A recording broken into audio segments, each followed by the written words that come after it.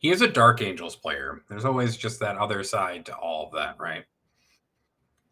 He's just one quick step from fallen. That's all.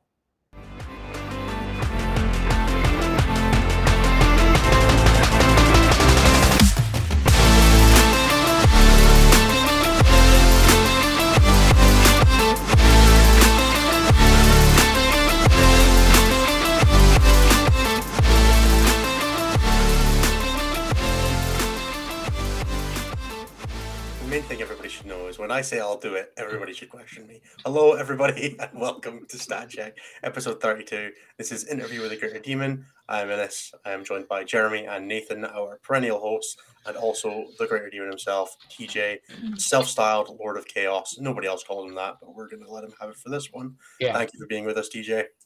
I appreciate it. Yeah, thank you for letting me have that. That's fine. Nobody can take it off you. That's true. Someone's got to take it off me. Okay. Is that a request? We can make sure this like Nosk could probably be like. Well, thankfully, I don't have to worry too much because Don Husin plays Death Guard, so you don't have to compete there, so it's pretty good. No chance. You just stick to the other three factions. Yeah. I stay in my lane. Anyway, we are not joined this week by one Anthony J.V. Vanilla because he is in Scotland, which is really weird given that. Me too, but no, I spent the weekend with him. It was good fun. He's over with his missus visiting.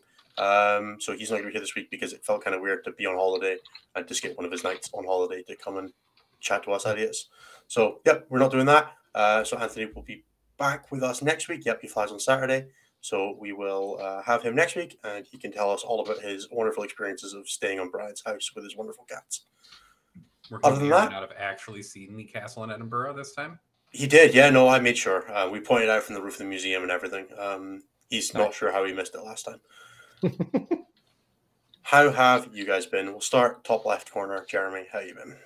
I've been pretty good. Been getting ready, putting the last few details together for a GT that I'm running this weekend.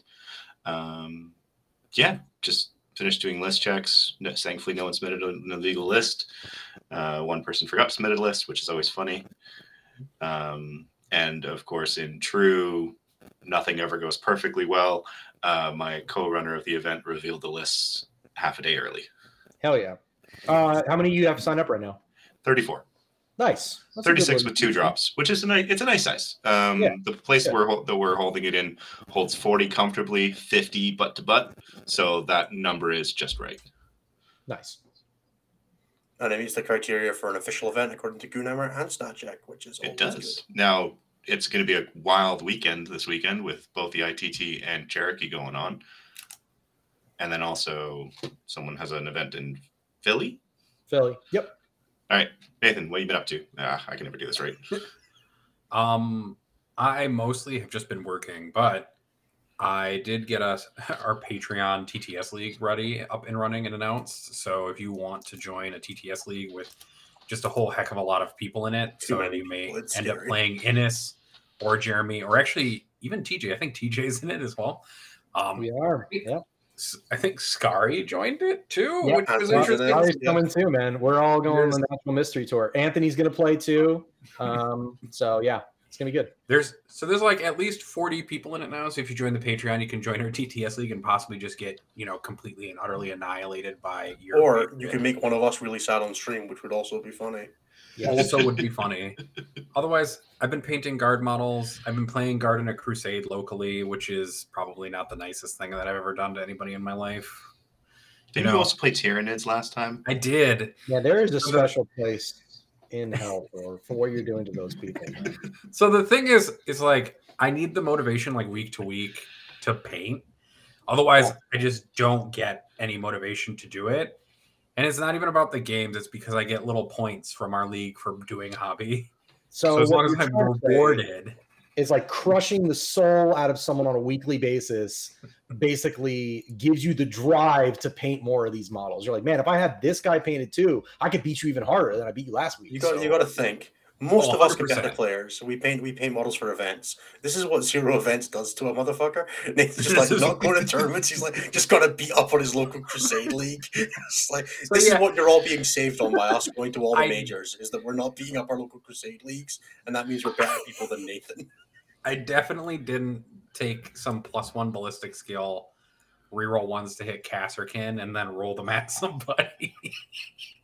It wasn't the nicest thing I've done, but you definitely learn where like edge case units start to just become totally busted like real fast. Yeah, it's in the guard codex. You didn't have to go further. Yeah. You open it, close it. We're good. I got it, guys. Yeah, that's true. Other than that, I've just been painting those. I've been staring longingly at I do drink, Luke McCarthy. I do drink the tears of others for motivation. I'm glad you I finished. really should just be playing a Chaos Daemons army based on that description alone, but I do not. So that's why. And making people sad with Crusade rules in order to help me motivate pain. How was your weekend, Ines? Yeah, it was good. It was really good, actually. So Anthony and Anna, Anthony's missus, are over in Scotland. So I went and crashed on Brian's couch for 2 days. I was meant to stay for a day. I stayed for 3. The wonderful ways of just keeping you there. I was like, no, you can't leave. I'm like, I guess we'll go drink more. So we did like a bunch of touristy stuff in Edinburgh. Saw the castle. Went to a bunch of nice bars. It was a good time. I can't complain. But that means I didn't do much 40k. I played 1 game with World Eaters and went first into guard and had a great time. And then I thought about what would have happened if I'd gone second, and it involved a lot of sitting in my side of the board, being like, sure am scoring points. So I'm glad I went first. It was a lot more enjoyable that way. Maybe not for Chris, but that's not important. I saw the new Ant-Man and the Wasp film, Ant-Man film as well, which was fine. Oh, nice. It was fine. No complaints, but it could have been better.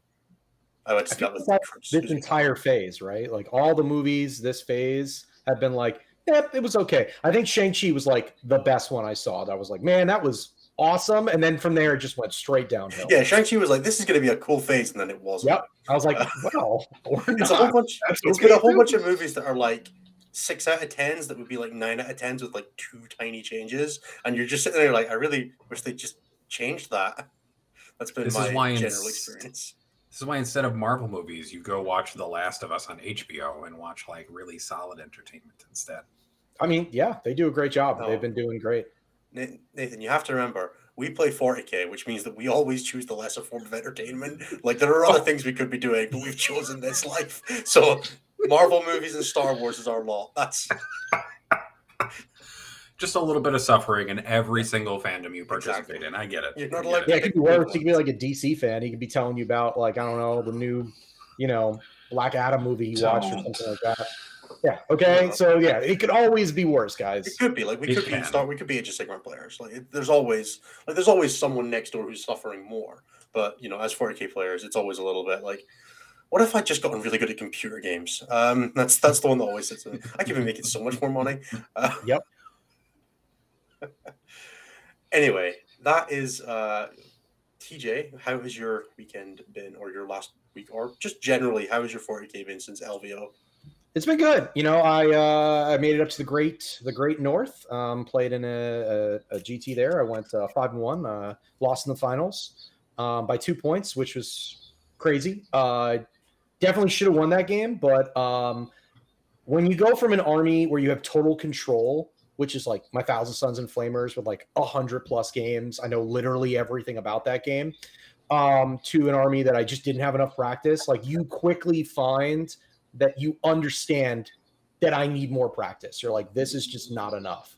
So that was one of those moments where if I would have had more practice, I would have realized I needed to push a turn earlier, which would have allowed me to win that game, but instead it did not. So we've got a GT this weekend. I've been painting, lots of painting.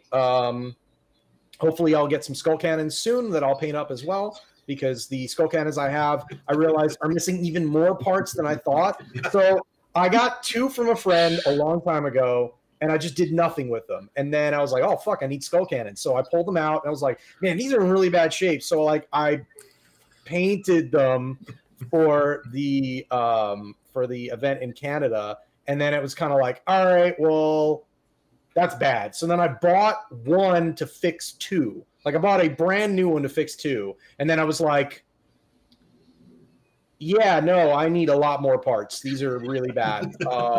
And like the mold lines are like insane. And like, I'm like scraping stuff off and like re-priming stuff. And then like yesterday, the underside of the tank or the vehicle has teeth Like it has a teeth grill on the bottom, which connects like basically like flesh with some skulls coming out of it. Well, I paint the teeth on one of them. I go to paint the other one. It's just not there. Like it's just missing the whole bottom. And I'm like, okay. So we're gonna get some skull cannons from an undisclosed source, and hopefully that will fix that issue. But yeah, so we were just trying to paint them so they look presentable for this weekend as well. So That's fair. Your undisclosed source just needs to know how fast you need them. I mean, I'll be fine this week. You know, it's okay. It's not a big deal. Yeah, but you were just Rumble Dorm play testing. Yeah, but it is a rough vehicle because of like one of them's missing its tongue coming out of the front. Like one has a tongue, one doesn't have a tongue. Then like one doesn't have a bottom part, and then one of them's missing like two of the pipes on the back. Then both of them are missing like the pipe grills on the sides. I had to put the skulls on a one because I thought I was fixing that one, but that one even needs more parts. I'm like, fuck this shit. I'm just gonna get two from somewhere else. And we're just going to paint these guys to well below my normal paint. Mine are definitely missing the attendants at this point. Like, I don't know where they are. I'm just like, they're here somewhere. Yeah, they might be on bases in my Bloodletter squad. How would I know at this point? I have the Chariot. I have the character one. I have the Renmaster on the blood piece. I don't know. Whatever he's called. I have one of those. That one looks great. That one's got all the stuff except that the swords are basically bent, which is fine. That's an easy fix. You just cut those boys off, and then you just put some new swords on there. No problem. But these two, I don't know where these like fell down a well and then like got picked up, and then they were like, "Here you go, TJ." And I was like, "Oh, thanks, man." And I just never took a look at them until it was too late. And yeah, now we know. Cannon's last edition. That's the main thing. Is in all honesty, get them last. You in the last couple of minutes have spent more time talking about skull cannons than GW did for all of 7th and 8th. So why should we talk about skull cannons before we go into stats? Why should we even care about skull cannons? Explain. I mean, they're great, man. 90 points for those guys. So they were more expensive than they are now. They went down in points. So basically, first things first, it's 9 wounds for 90 points. That's like 10 points a wound at toughness 7. So both of those stats are really good for 90 points. Like if it did nothing else, you'd be like, this thing hangs out in my backfield. It's toughness 7, 9 wounds. Then it has a 4-up, 4-up just all the time. So that's great. Just built in 4-up saves all the time. Shooting in melee is not something that we normally get for demons other than the greater demons. Like the greater demons all have 4+ in combat and shooting. Great. No one else has that except for like the characters. So for the skull cannons to have that, that's really awesome. And then lastly, 2 things is one, they fire pretty good. It's D3 +3 and it's blast. So, that's real good. Then it's strength 8, neg 2, and ignores cover, and it's 2 damage flat. So it's a great marine killer, which I don't know if you guys know, we are currently in a marine meta. So no, I don't think that's no, definitely not. I felt really bad for the Grey Knight player that I played at that GT because I think I killed 20 of his intercessors just with the shooting or interceptors. Whatever the jump pack guys were, I literally killed like 20 of them. And he was just I'm shooting Grey Knights with two corn chariots. That's super fun. The whole game. He just kept trying to shoot it too. Like he kept trying to shoot things into them. And he was like, what is... Oh, yeah, toughness 7 and 4-up. Whoop. Yep, still alive. And it doesn't degrade because it's only 9 wounds. So, he would like... He got one down to, I think, 3 wounds. And they're just running around. Like, all right, cool, man, whatever. And then I think he tried to bring a unit of melee into it. And, like, they're bloodletters on top of that thing. So they just jumped off, and they were like, yes, anyway, neg 3, 2 damage flat, just no. So, yeah, they're great. I really am a big fan. I wish they were core, but that's okay. They would be 90 points if they were core. Yeah, you're right. They'd probably be, like, 200 points if they were core. Even though that would give them almost no benefit whatsoever, it wouldn't matter. Games Workshop would be like, core, right? Cool. So, yeah, I love them. I think they're great. Just a really solid backfield objective holder. It's got a pretty large base. That's really good for that kind of stuff. So nice. That makes total sense. Shall we do stats then? Yep. So we have a We'll have a cool announcement in a second, but I guess we can just quickly run through this last weekend's stats, and then we'll show you the cool update to the meta dashboard that came out of Cliff's mind. He wanted something a little bit better with more stats on a page, so we brainstormed as a group and came up with something, and he apparently made it live today. So Oh yeah. I'll get to do some really crummy sharing my screen in just a second, which will amuse everybody, I'm sure. Can't be worse than the LVO award ceremony, so True. I mean, there won't be a PowerPoint presentation that's missing anything. It's just you might see part of my screen that you don't I can really chant like an Age of necessarily- Sigmar player if that helps. But You can. Please, no. Are you going to sing 40K Jesus for us? Is that what you're going to do? no, that's definitely my limit. Okay. All right. For this last weekend, this won't come as a surprise, but 4 of the top 5 factions are Marines by performance statistics. Iron Hands are currently number 1 at 5% of the meta, 4.8%. They had a win rate of 61.9%. They won 2 events. They had 3 top 4s, 10 top 10s, and an overall overrep of 1.3, which means there's probably not a huge problem. There's definitely a problem there that needs to be addressed, preferably sooner rather than later by Games Workshop, because that number can only get worse if it's already 62%. Black Templars are next. There's not a lot of them, 1.8%, just 9 players over the weekend, 61.5% win rate. And because of their low meta representation, they have an overrep of 3.57, which is just ludicrous and not representative of at all. It's a reason why week-to-week statistics have faults. Chaos Daemons are the top-performing pure faction of the week, though, hell yeah. making up 4.4% of the meta. That's less than Iron Hands. A win rate of 59.4. 3 event wins, though. 4 top 10, top 4s, 9 top 10s, and an overrep of 1.95, which also is indicative of a problem. No, let's get that nerf coming, bro. Let's get it, man. What do you mean? No, it's worth noting. I mean, you Iron Hands are definitely- only sitting at 54% win rate over Arts of Omen. Master Artisan's Rowan Rage is at 70%, but I can't see that being a problem.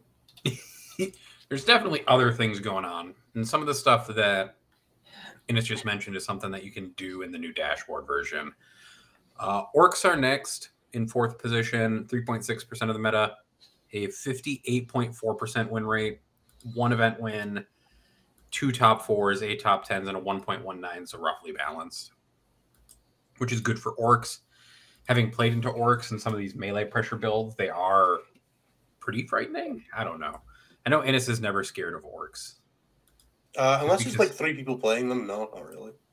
Most Orc players just like they think shitting in their hands and clapping is impressive. Like that's kind of what I generally feel about Orc players. It's like I mean, you did play Sean. I felt like he made you a little sweat under the collar there. no, I hard in it and still won that game by a comfortable margin. It was great. No, Seth, it's not that orcs aren't good according to Facebook. It's that the way that people want to play orcs isn't good because you can't play hordes anymore.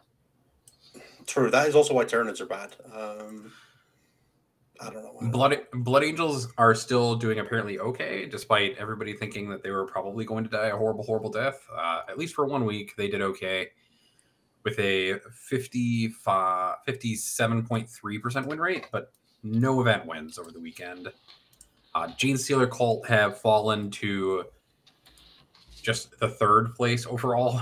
Pure faction, 2.8% meta representation, and a 55.1% win rate, but no event wins. Accustomed to Toil, Cold Eye Killers, Industrial Affinity War Convoy has a 71% win rate, though, which I'm sure is fine. It's definitely fine. It's totally okay for us to have some sub-factions just with Harlequin-esque win rates. It's totally great. They just average 3.5 and 1.5 at a tournament across every player. Yeah, it's fine. No problem there. Yeah, I'm not sure this podcast averages that. Like, No, I mean, Games Workshop wrote an article about it. They said everything's fine, guys. It's very early on, but there's no data to computate early on. There's They no said data. these factions might be a problem, but we're going to not do anything about it now. We're going to wait a little while, see what happens. Mm-hmm. Guard is next, 7.5% of the meta. They finally have started winning events. They won 2 events over the weekend with a 53.9% win rate. and a 1.98 overrep with 7 top 4s and 12 top 10s. So it does appear that guard players have finally figured out that Born Soldiers may be good, and that there may be builds that they can build that will actually win events for a change, instead of everybody trying to do their good old artillery parks that they're used to with earth shakers and nameplate engraved tanks. No, it's all about those thud guns nowadays. It's way cooler if you physically count like every model your tank has ever killed and like paint the line on mid game. If you're a guard player that does that, actually, like, hit me up. I would love to know what your life is like.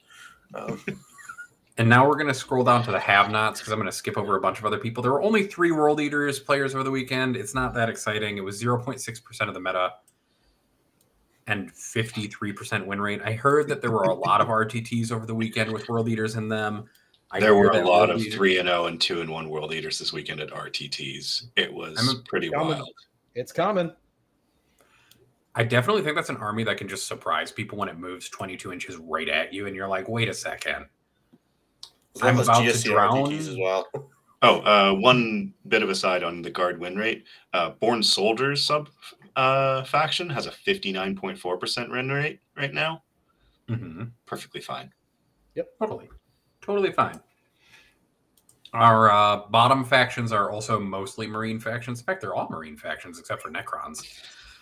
Imperial Fist, Deathwatch, and Raven Guard kind of make up the bottom of sub 10 player factions with 25, 26.7, and 32.5% win rates for those Marine fundamentally factions. Flawed codex Space Marines. The duality of Marines. What about AdMech? Is AdMech somewhere down there? AdMech is actually in the middle now. They're 50 players for the weekend, 3% of the meta, 46.1% win rate. So they're not the worst faction. They got a single top 10 this weekend. That's something. AdMech are fine. AdMech are in the they're a little bit still in the sin bin, but 46.3% is fine. If you're a good AdMech player, you'll win more than that. The average player will lose a little more. It's fine. I do think it's something really interesting, though, is that Chaos Space Marines are the lowest performing pure faction, followed by Necrons. Chaos Space Marines still have a healthy meta representation, although it's declined by about half, I think, since it's now 6.3%, and only have a 38.1% win rate at the moment. There is some major differences between them because there still are some top 4s. They had 2 top 4s over the weekend and 4 top 10s over the weekend, so they're not impossible, but there's definitely a duality there when you look at the sub-faction statistics for Chaos Space Marines. You can look at Emperor's Children, who apparently had a 35% win rate or something like that. I think that was where that's it was. That's because Jancy doesn't play anymore. It's true. They've all abandoned him. Yeah, I think it's definitely. Sorry, Nathan, please. Go ahead, Ines. I think Chaos Space Marines are just one of those factions where they get a broad level faction abandonment when they're gone. But there are still some diehards who are playing them, getting good results. Like Russell Taston still playing them for Black Legion, still putting up numbers, but he was doing that before the new codex. So he'll still get them, which is why that faction is still going to see some top 4s, some top 10s. But overall, the people who are still playing that faction are either those guys who are few and far between, or people who just play Chaos Space Marines. And those guys are going to go for fun, and they're going to have a reasonable time, and their book's not great anymore. And that's going to drive the there's a bit of people still doing great because they've got a lot of experience, they're good players, and then the average level of the book is just not great anymore. Yeah. And then rounding out the bottom 5 performing pure factions, we have Necrons, Thousand Sons, Sisters, and then Tyranids. With a 42.3, 43, 43.8, and a 45.7% win rates, respectively. The only one who had managed to get anything into the top 4s was Tyranids. Tyranids managed to get 3 top 4s and 3 top 10s for a 1.89 overrep, despite the fact that they appear to be having kind of an abysmal time at large. Although they've also dropped to a third of their representation at peak. Yeah. So Tyranids have basically just been abandoned completely by everybody except probably Alex McDougall, although I think Alex McDougall is now playing Gene Stealer Cole. He definitely is, yep. Yeah, 100%. Nathan, do you want to talk a little bit more about the update to the metadata dashboard now? Oh, yeah, I'm going to do this thing that everybody loves where I share my screen. I love it, I'm sure everybody's going to love this in just a second when you all I think everybody loves it because it's a break from hearing me talk. Oh, here it is. So we got an update to the metadata dashboard, which is going to drive me absolutely nuts. So as it says at the top, this was last updated by Cliff like this morning. He's made it a vertical scroll option so that on phones it looks a little bit better. So if you're on a computer, you're going to just have to scroll down a little bit. And what we've added here is we have factions on the side. You can click on these and it will isolate them out. Nice. So you have faction, win rate, overrep, and then player distribution. So that's the overall number percentage of the meta that each faction makes up. And then the really cool thing that I think everybody's going to love is that there are sub-faction win rates in here. So if you click on Chaos Space Marines, it will isolate out all of the sub-faction win rates for the time period that you're looking at. So you can see Word Bears and Chaos Daemons. So we do have some of our tube options in here have a 90% win rate across 5 games played, although that average doesn't. I think that might have. It's a 4-0 in the draw, yeah. It's 4-0-1. But you can now track how well sub-factions are doing in this update and compare them to each other. So our current number 1 sub-faction as of this exact moment is Word Bears and Chaos Daemons. And then we have Master Shield Shots. There's one above that. There was a few at 100%. But... Oh, there are. Oh, it's Chaos Daemons and Precision Cruelty. I missed one. That was one of the winning demon lists from this weekend. Yeah, it's Chaos Demons with some Chaos Knights. Yep, 2 brigands with... What does Precision Cruelty do again, TJ? It's the 6 to wound or +1 damage and AP. Yeah. It's good. It is real good. It's not 100 apiece, but it's pretty good. The volume from brigands, that can turn into quite a bit. But yeah, this will be helpful, I think, for a lot of people. You can look at the different win rates here, and we'll break it down by sub-factions at the bottom, so you can click on different parts of this, and you can track all your fun stuff. The entire goal of this was in order for people to look at all the stats that we think are most useful for actually looking at the overall health of the meta, which is looking at meta representation, over-representation, which is how representative faction is in top 4 as compared to their representation in the meta and their win rate, and then also lets you look at sub-faction data, which is something that we get a lot of questions about whether it's not overall faction health or whether sub-faction win rates are actually more important to look at. So this will let you look at all of that at the same time. So hopefully you all will enjoy it, and then let us know if you hate it. Those zeros on overrep for like Imperial Fists and that. Mm-hmm. There are definitely zeros in overrep just because some factions just never make it. So you have Crimson Fist, Death Watch, and Imperial Fist with zeros for overrep. That means they just never make a top 4. Top 4. White Scars also no top 4s in this particular. But Raven Guard have. Yep. Raven Guard have a 2.17. And this is also where you guys will find out when you're looking at these low representation factions, like Raven Guard is 0.3% of the meta and have a 2.2% overrep. And that can just be the result of a player. The other thing that I wanted to talk about, I'll stop sharing my screen now, is that I don't know if Jeremy wants to share the data of Marine faction representation at some point, but maybe we can later, where you can actually see that Marines are now over 20% of the meta. Yeah. Marines this past weekend were 23.2% of the meta. So for the longest time prior to this weekend, essentially, Marines have kind of floated around 15 to 16 and have gradually increased since the addition of Arcs of Omen. Actually, quite rapidly when you look at the graph. Yeah, here, it's an increase over like a month. Yeah, it's very fast. It's basically since the beginning of February, maybe end of January. I'm going to do the same thing that he just did, and I'm going to try to share my screen. This is just where every like Tau, Tyranid, Necron, like all of those guys, they're just shoveled into Garter Marines. There we go. Yeah. Yes, I mean, it is the normal. This is right? the last year of Marines where like you could see a bit of a downward trend, and then like through December into January, they would bottom out at like 12%, and then up to 23% this past weekend. And I expect that to grow as they continue to have success. Which is, I feel like those wild. bottom out points are like the week. Those look like the week before balance data slates. A little bit, yeah. Like May, start of May, that was October, a balance data slate, right? May And in mid-October. It came in November, if I remember correctly. Yeah, which is pretty reasonable. it's very close. It's like it's about that weekend. So it's Marine players realizing there's nothing coming, hoping that the tiny buff is something, and then falling off again 3 times. And then this happens. And then it didn't fall off. Yeah.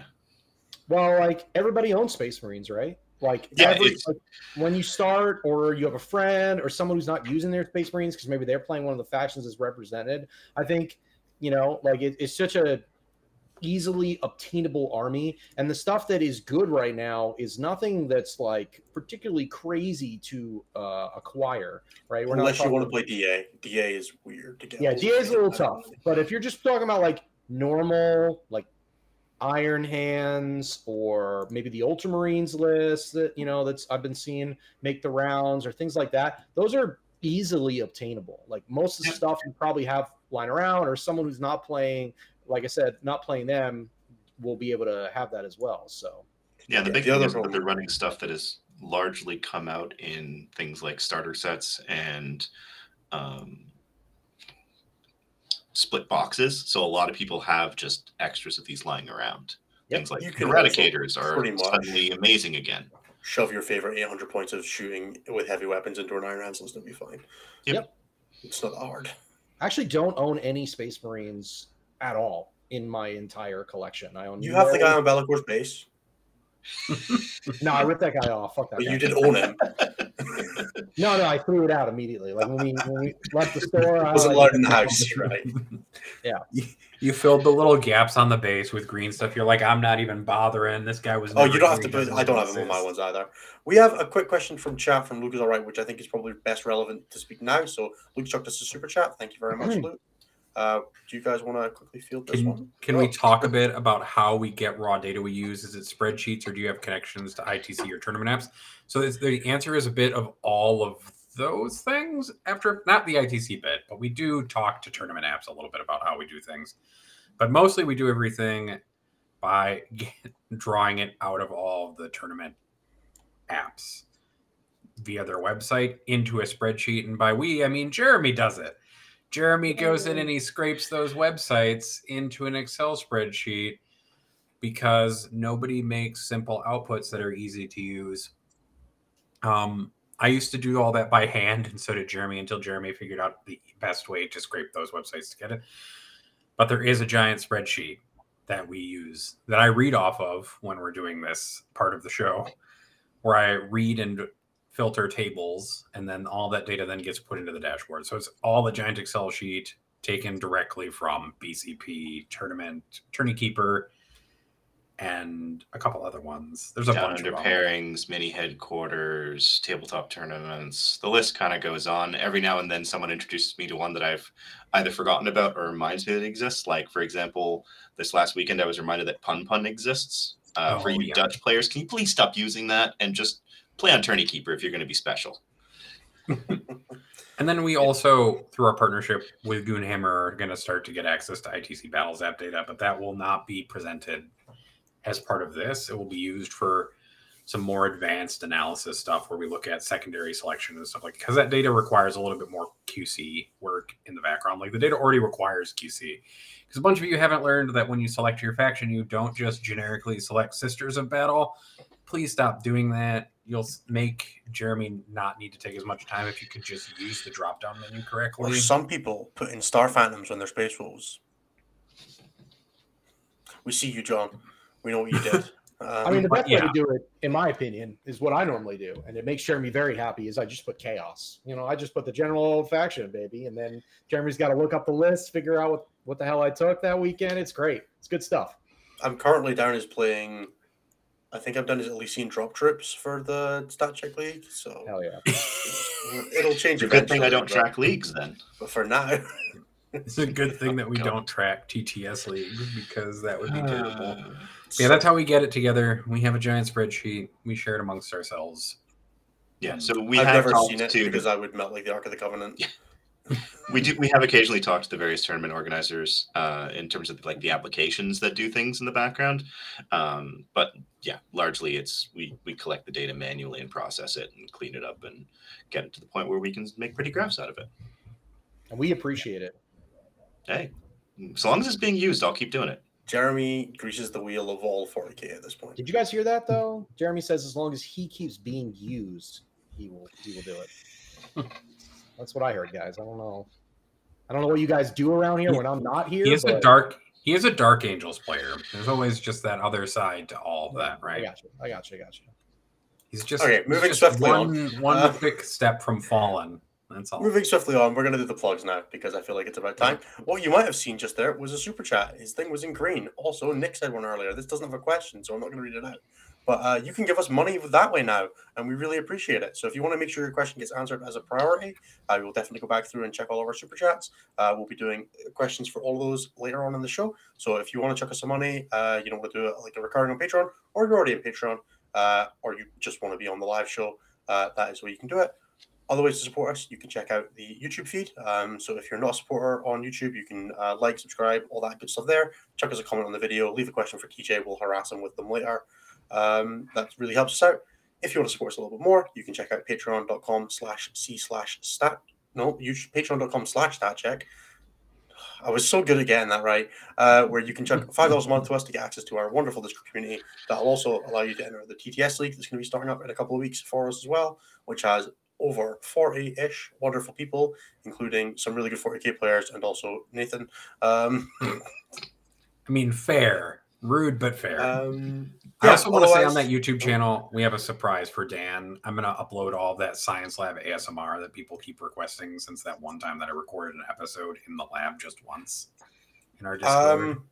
You need to run that one by us in the chat later. Oh, Oh, no. I've already said I'm going to edit It's a already 1-hour happening. version of it.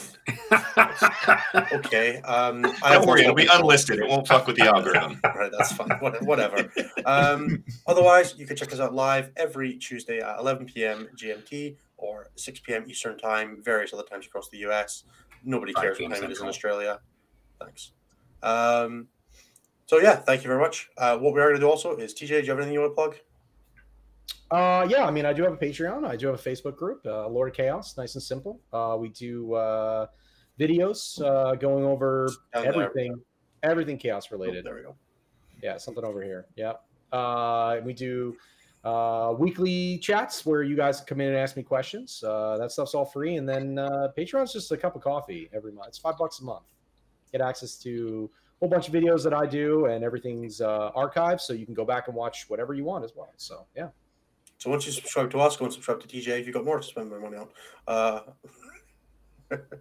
No, I kid. TJ does a bunch of wonderful stuff for the Chaos community and has been a bastion for them through some pretty rough times as far as having good players goes. So props to TJ. Before we had some flamers, it was real rough, dude. It was real bad. It was kind of funny how much of a joke that entire macro faction was. So it's probably for the best that they have at least a couple builds again. Other than that, the only other thing we have to plug is End of the Matrix and XM1, which are the other two shows on the network. XM1 will have a new episode out on Thursday this week. So as of recording, that's going to be about 2 days from now. That is Cliff and Tim. And I believe they're having Mitch Beard from the Sister Act 40K podcast on to talk all things Warhammer in some sense. And XM1 will have a new episode out about the ITT, which is coming out this Friday. So the Enter the Matrix latest Enter the episode Matrix, yeah. for preparations for the ITT went live for patrons last week, and on Friday morning the main video will go live. It will also go live on podcast feeds as well. So there you go. End of the Matrix will be on your podcast feeds on Friday, and hopefully sometime around then XM1 will do the same. That's all I got for plugs. Thank you everybody for bearing with this very scuffed section of the show. We are going to move on quickly to talking about just the game in general for a bit, which mostly means we're going to talk to TJ about Chaos for a little bit. And then we're going to take a break. So, TJ, how are you feeling about Chaos in general right now? I think they're in a great spot. I think that the last update that we had did a lot of good stuff for Demons. Obviously, those other factions got hurt, but I don't think they directly were hurt by the data slate or any of the points changes. I think they were just hurt by the fact that these armies can't really function in the current meta. Like Thousand Suns were great before the data slate. They were still good after the data slate, but with the inclusion of World Eaters and Guard, they no longer are good. Same thing with Dark Angels. Dark Angels would run over Thousand Suns in a shooting game. I have to hope that I get my damage through in the psychic phase and stuff like that, which sometimes can work, but sometimes you kill 10 Terminators with all of your Dark Angel shooting, and I cry myself to sleep as my characters are now just hanging out by themselves. So, Chaos Knight's in a really good spot, although people aren't really taking them because I find that a small detachment of Chaos Knights with Demons or CSM is very effective. So, but I mean, the main showstopper right now is Demons, and that's kind of always how Chaos is. I don't know if you guys have noticed this in previous editions, but like when Chaos Demons come out, they completely change, the geography of how you're playing your Chaos factions. In 8th edition, when we got Demons, they were a mainstay in every army for the rest of the edition. No matter how many times they nerfed them, no matter how many times they took them and they changed aspects of that army, they continue to perform in other lists, at least something in that list. So I think that's going to be for the rest of this edition, which is rapidly coming to an end. It's going to be Demons. You're going to play Demons. I think they're going to get a nerf. I don't know what that nerf's going to look like. Bloodthirster has already been point increased. I guess he could go up in points again. I don't know that there is enough of a nerf to pinpoint and be like, this is what's causing us to do very well, and we need to fix this. Yeah, the Demons have kind of I would almost use like a lesser version of the NID problem, where they're just kind of, everything just does a little too much, a little too cheaply. Yep. It's definitely not like on the scale of NIDs. They don't have like the movement shenanigans and things like that. But you could definitely be like, it feels like a bunch of stuff is just one too many stats in one too many things and a little too cheap. And that's kind of been a 9th. I mean, we just talked about this for like, before, in the Discord, we were talking about like how Fiends and both Skull Cannons didn't really need a points decrease, but they got them. And now that they got them, they're being taken in most of the lists that I see, at least Fiends, not Skull Cannons. Nobody really owns Skull Cannons. So I think if they own them, they probably would play them. But like Fiends in particular, like points decreases are really beneficial for them. And then pink horrors were already being taken, so a point decrease on pinks were like, all right, I mean, I was already going to take these things, that's awesome. So I think things like that just are going to continue to be a thing. It's same thing with the bird. Like Lord of Change went up in points. Does that actually matter? Absolutely not. You're going to take that bird. Even if he goes up 50 points, I think you're going to take that thing. He's just that good at holding your backfield, doing what he's supposed to do. So what's the build for the bird that everybody is taking right now? And by bird, we mean Lord of Change for all there are non-chaos players out there. There are two builds. There's 3 builds, I guess. The first build is you just take Kairos, right? And Kairos adds a bit of annoyance to your opponent because he has Vect, basically. So when you use a stratagem, he makes it cost 1 more for the rest of the game. That's very powerful in certain matchups, like Votann, when you're like, oh, I do mortal wounds with this gun. You're like, what if that costs you 2 CP every time you try to use it? And they're like, oh, that's not good. I don't want to do that. Maybe I do it once and I don't do it again. That's the first guy. He also has strength 8 weapons, which is something that the normal Lord of Change doesn't have. So that kind of hits that gap where he's just a little better in melee. His weapon's also a 2d3 weapon, which is awesome. So he's just a little better in melee. He's got that stuff going on. And then lastly, as the game progresses, which the bird should live, Kairos should live pretty late into the game, he gets +2 whatever cast the current turn is. So if he makes it to turn 4, he's +4 to cast. Any spell that he wants to cast is pretty much going off. I mean, and it's going off big. Like Gateway's probably a big gateway. Smite's probably, a super smite. All of these things are, Boon of Change. I get to pick what I want, which means you're making the bird toughness 8 every turn. These are things that Kairos does very well. So that's the first build. And the second build is, do I want to make the Lord of Change my Warlord? So if you make the Lord of Change a Warlord, he gets a Warlord trait that's pretty effective, which is -1 to wound in the shooting phase. So he should stay away the entire game because he's not amazing in combat. So to be -1 to shoot is just fantastic. -1 to wound in the shooting phase is just amazing, because couple that with the fact that you're probably spending your Warp Storm points on literally just either healing or -1 to hit or ignoring your movement modifiers. That stuff is very powerful. Now you're -1 to hit, more than 12 inches away, and you're -1 to wound. And you have the second part of this, which is you have the robe. So the impossible robe, basically what that does is every phase now, which is even better. I didn't think they can make this any better, but they made it better. Not only do you just not re-roll it with the robe, and then if you fail, you die. There's no you die. First things first. Then the second thing is instead of you just having to re-roll it, you just make a damage 0. Nice. It's also not like the first damage or anything like some of these ones can be. Yeah, like whenever you Helix or want. Infiltrators. It's just the first time you take damage that scares you, blank it off. The rudest thing I've ever seen anyone do was Matt Morrisoli blanket drop pod LVO because it was the only thing that could shoot his bird. It was very upsetting. I did not enjoy watching that. That's hilarious. I've been shot by long strike before. And just be like, no, that's 0 damage. Sorry, man. They're You like, get some mortals. Well done. Yeah, I take some mortals. It's fine. Whatever. That literally happened in my game 4. He shot me with long strike. I failed to save. I re-rolled it. Still failed. I was like, all right, 0 damage. Get out of here.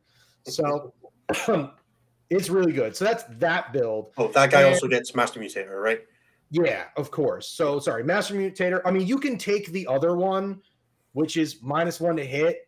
Again, you're just adding another minus on top, but it's not good because there's many ways to ignore -1 to hit or ignore modifiers. And you can replicate it with the Warzone points. Right. Yeah. So you just don't take that one. You take Master Manipulator, which is at the end of the psychic phase, if any units took a mortal wound, which means Gateway, Bolt of Change, and your Smite, on a 2+, they take an additional mortal wound. So like your Gateway, since the bird is +2 to cast on top profile, if he gets the big one, everyone's taking 3, and then on a 2+, they're taking an additional 1. If you hit like a character with that, he probably dies. He probably takes 4 mortals and just dies immediately. So that's very, very powerful. And then you have stuff like Bolt, which in this current meta of like Guard, Tau, things like that, you just pick up units. You hit somebody with a spell and you're like 4 mortals, which means you take 7 mortals. And now on a 2+, you take another mortal. And now you're -8 to your leadership. And you get another minus if I have a unit nearby you. And now your combat attrition tests are 1, 2s, and 3s. That guy's probably dead. So that's the second build, which is not taken as much because the Bloodthirster is usually the Warlord, because wound capping plus a feel no pain is just the most infuriating thing to have to deal with. So the last one is you just take the Warlord trait off. You're still taking the robe. You're still taking Master Manipulator. And that's it. You know, he's just a normal bird. And then power-wise, you take, you know, Infernal Gateway, Bolt of Change, and then Boon of Change, which is the most important for you, which is roll your spell. If you roll a 9 or more, you get to pick what you want on the chart, which means you get to make your bird toughness 8, which is such a great threshold for you that you're going to try it every turn. And you start with a whole bunch of CP in most of the normal lists. So then for 1 CP, you just get to cast all your spells. And I mean your 3 spells plus the smite. So like you just get to cast spells. So it's real good. So yeah, that's the build for the birds. Yeah, and how do you find? So you generally run the Feel No Pain on the Bloodthirster instead? Yeah, it's just too good not to take. There have been many times where someone has told me they're going to wound cap him, and then they just don't wound cap him, and that's a big deal. Because like if you don't get the threshold you thought you were going to do, then maybe it messes up the rest of your turn. When you're like, I'm going to do 8 in the shooting phase, 8 in the 4 in the psychic phase, and then 8 in the melee phase. And if you fail on 2 of those phases, well, now that's a problem. So it's a big deal. He's very annoying to deal with, and I love him. I think it's great. Plus, like, if we're being honest, like the -1, nobody wants to shoot at the bird unless they really have a way to deal with them, right? No one's ever like, I'm going to take a pot shot over there. This will be great. No. Yeah. They take a pot shot if they think they take the shots if they think they can kill them. Yeah, my broad feeling on the bird is like, if the bird's going to die in shooting, the -1 to wound is not going to change it. Like, you're getting shot by like Iron Hands at that point. Yep. It's like, yeah, man, you're going to need to hide or at least respect them or tag them or something. Yep, like, you're going to play all the way back. You're going to try to range as much as possible. You know, you're going to in the melee matchups, you're going to surround him with something that's going to be able to screen him from getting charged, things like that. But like the -1 to wound is really not going to help you that much, So that's been my feeling. It's also worth noting for anybody who's not familiar with Lord of Change, leaving it super far back isn't that big a deal because you have access to the Warp Portal stratagem to just pick it up and drop it somewhere nearby. So strong. So you can just have you can leave the Lord of Change in very safe positions. If you're playing with someone like UKTC where you've got the big L at the back, you can very comfortably fit a Lord of Change in there. And then when the coast is clear, Scarbrand and your Bloodthirster have gone forward, dealt with a couple problems, you bring the bird out, and now you have them rolling about in the late game, or Kairos the same way. And then they're coming out at +3 to cast. And it's very difficult to deal with. I mean, he's also not slow. I mean, you're never going to want him in melee, right? So he's moving 12 plus a D6. And realistically, what you want him to do is pick up 1 unit a turn. Like a lot of time, the reason that he dies is people get greedy with him, right? They're like, man, that's 4 units for a gateway. That's going to be monster. But then he's just like 18 inches away from your opponent's melee, and then all of a sudden they move 12 plus a D6, and then he gets charged and kills. Like, the better way to do it is like, listen, I'm just going to pick up this unit over here, and that's it. Like, a good example is when I played Sam in the finals. Like, yeah, I could have gone to the middle of the table on turn 1, moved my bird, and then smited that way, gatewayed, and picked up a whole bunch of stuff in the middle of the table. But then I'm very close to him, and he gets to charge me next turn and pick me up. Instead, I just teleported him to the corner and basically just picked up a squad of Sanguinary Guard, and then I picked up his Death Company. So like, I was just like, okay, I'm gonna be all over here, and that's fine because I'll pick up these 2 units, which gets rid of the threat, and now he lives for longer. Because the longer he lives, the more mortals he does. Like, when he just goes in for a gasp, gets like, even if he gets 15 mortal wounds on that turn, he's going to die next turn. That's a 350-point unit. I need that guy. I really do enjoy him. Also, every time I've charged a bird into combat, it's like missed 3 times and wounded once. Yeah. The guy I hate hitting on 3s with big monsters. It feels so sad. It makes you feel bad. Like, you're just like, oh, okay, I missed. Okay, sorry about that. So I resent myself for trying here. Yeah. So earlier, to move on completely different, you were talking about Chaos Knights being a really good inclusion into a bunch of different armies. What sort of different things are we seeing there for Chaos Knights as TJ freezes in a wonderful position? There we go.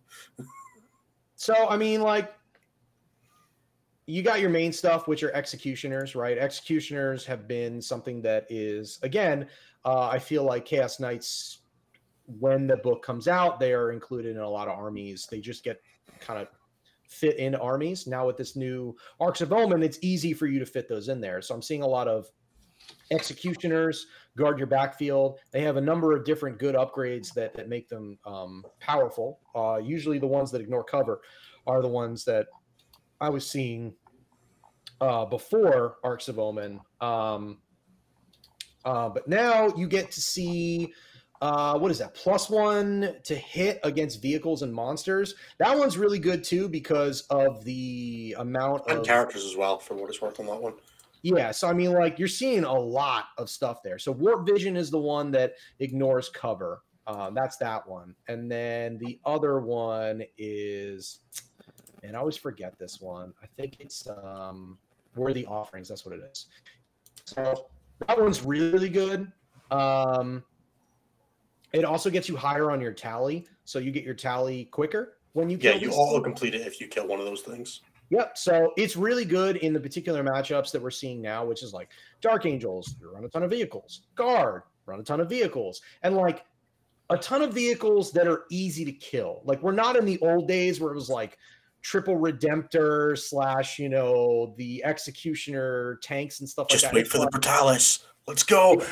You're just picking up like a Sentinel or a Speeder, like easy stuff like that. It's very good in the NID matchup because a lot of the NIDs have changed over to big boys. NID matchup. I know. Hey, imagine teching for the NID matchup in 2023.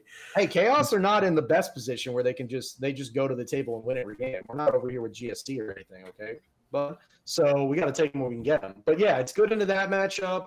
It's good into the Grey Knights matchup because they have a lot of, their major damage dealers are those. They're usually characters.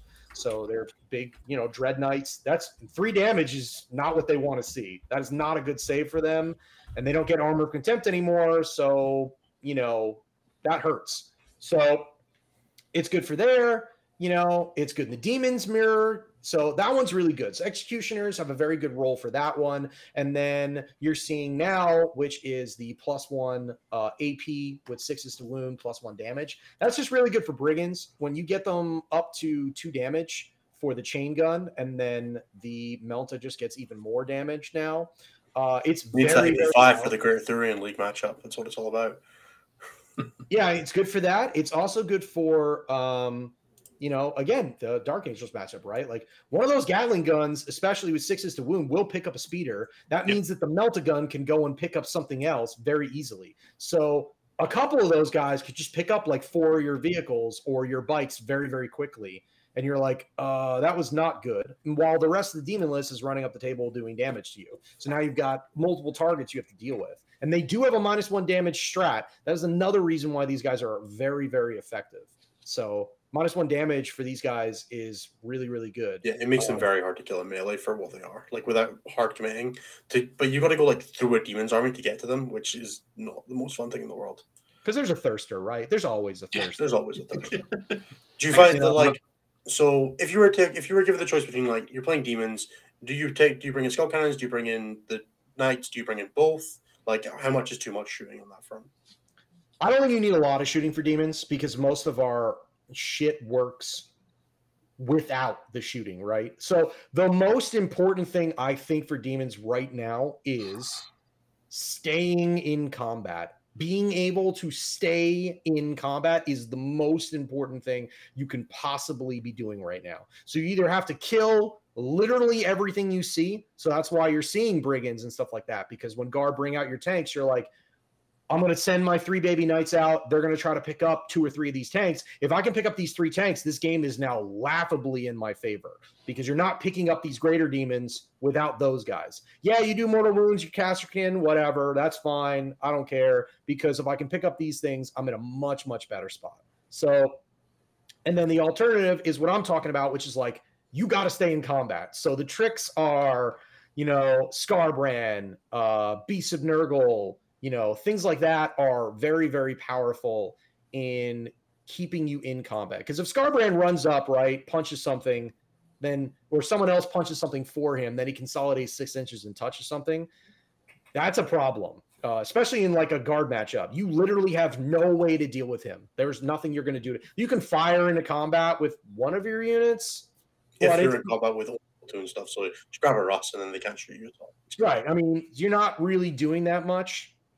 And, 3d6 -1, or you could even spend Warp Storm if you really thought it was going to be a problem. You can make it -2 on your aura. You can add an additional for some Warp Storm points.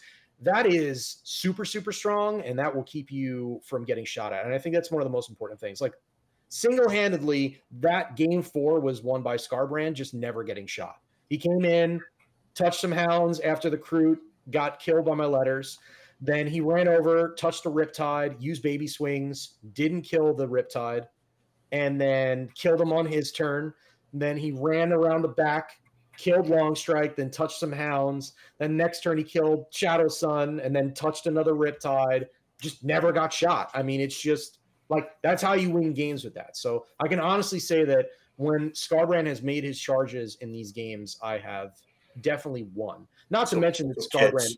What you're hearing is stand your units like a Scarbrand base plus 4 inches away from each other. Yeah, something like that. Or don't, and that would be great too. We don't mind. I don't mind. But it's very important. Also, like he fills a niche that demons don't have a ton of access to, other than Be'lakor, which is ignoring your invuls. Like he just ignores your invuls. It's very important because a lot of the time, when we were building lists in the other Discord, we were talking about like, what do we do when you play against the nightmare or the night matchup? Because that thirster isn't killing everything. That bird isn't killing a knight with mortal wounds. Maybe over the course of the game, he'll kill one big guy, but he's not killing it in one turn. So the thirster can only kill so many things before he dies. So you need someone else who's going to do it. And Scarbrand 100% will rip a knight off the table. Not even a thing. So. All right. I got to bring this up because Nicky D here has a really good question. How do you use Scarbrand when playing against World Eaters, though, where everything wants to be in combat? That's great. I mean, you just go for the stuff that has invols because he'll pick them up. Yeah, you can fight some. Like, that game's just a bloodbath to begin with. I think the most important part about that is hitting their units with hitting their backfield units and their support stuff, because they don't really screen because they don't really care. So, like, if you can just get in somewhere in their backfield, that's great. But that's a bloodbath matchup. You want to go after their characters, and the bird just wants to stay the fuck away from everybody. He just wants to. Bird just wants to be left alone. He's teleporting every turn. Like, he's teleporting in the backfield, then he's teleporting on my backfield. Like, he's going this way, this way. You're spending 2 CP every turn on that guy because he can't be locked down at all. All right, TJ. We got one more I want to hit you with. Since we did this last week, it's gonna be we're gonna have to make this into thing. If you're playing against Chaos Daemons, what's the plan?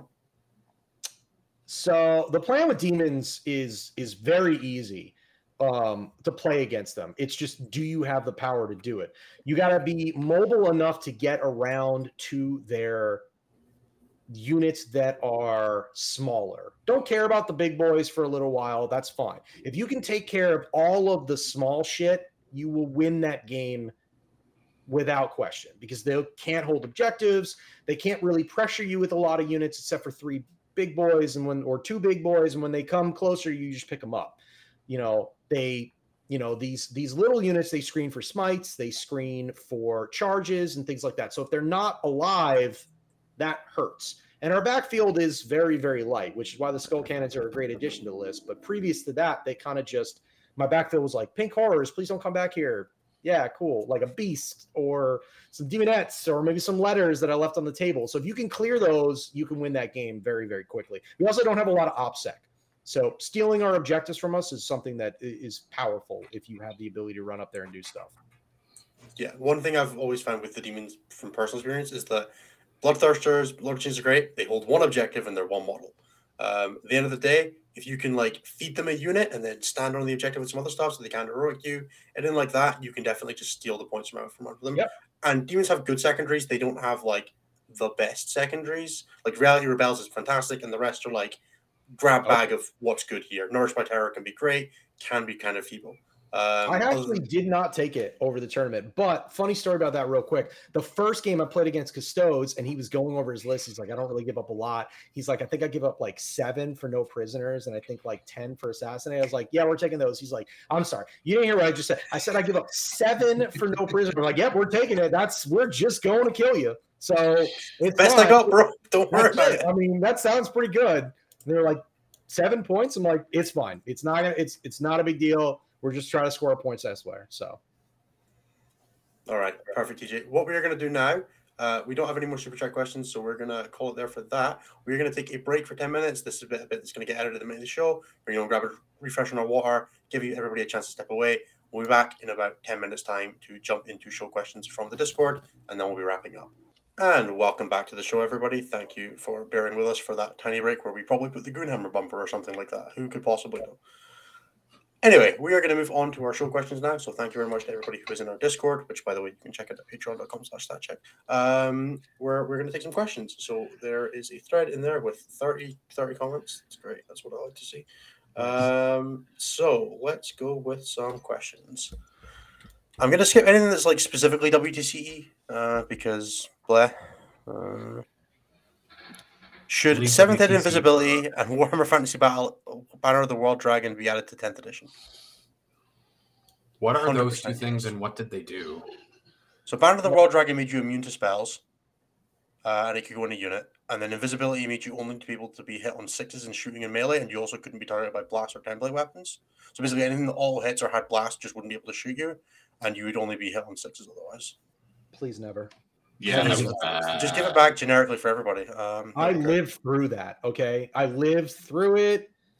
That was part of the problem, but I loved through it. Yeah, I definitely played Screamer Star with Lord of Change, Kairos, Invisibility, Grimoire for a 3-up involved. Yeah, exactly. It was a good time. If you didn't have that, you'd have just got table by time. You're probably playing 4+ Feel No Pain Thunder Wolves. Because that was another ridiculous one as well. Yeah, exactly. It was great. Will Anthony be drinking Lambrini and or Buckfast when he visits Scotland? Based on where I took him, we drank lots of nice cocktails. But it was trying to sell Anna on moving to the UK trip. So, we went to the nice places. No, I did take Anthony to Spoons. You guys will be proud to know. But who taught all the guard players how to play this week? I think they finally started realizing that Born Soldiers is good.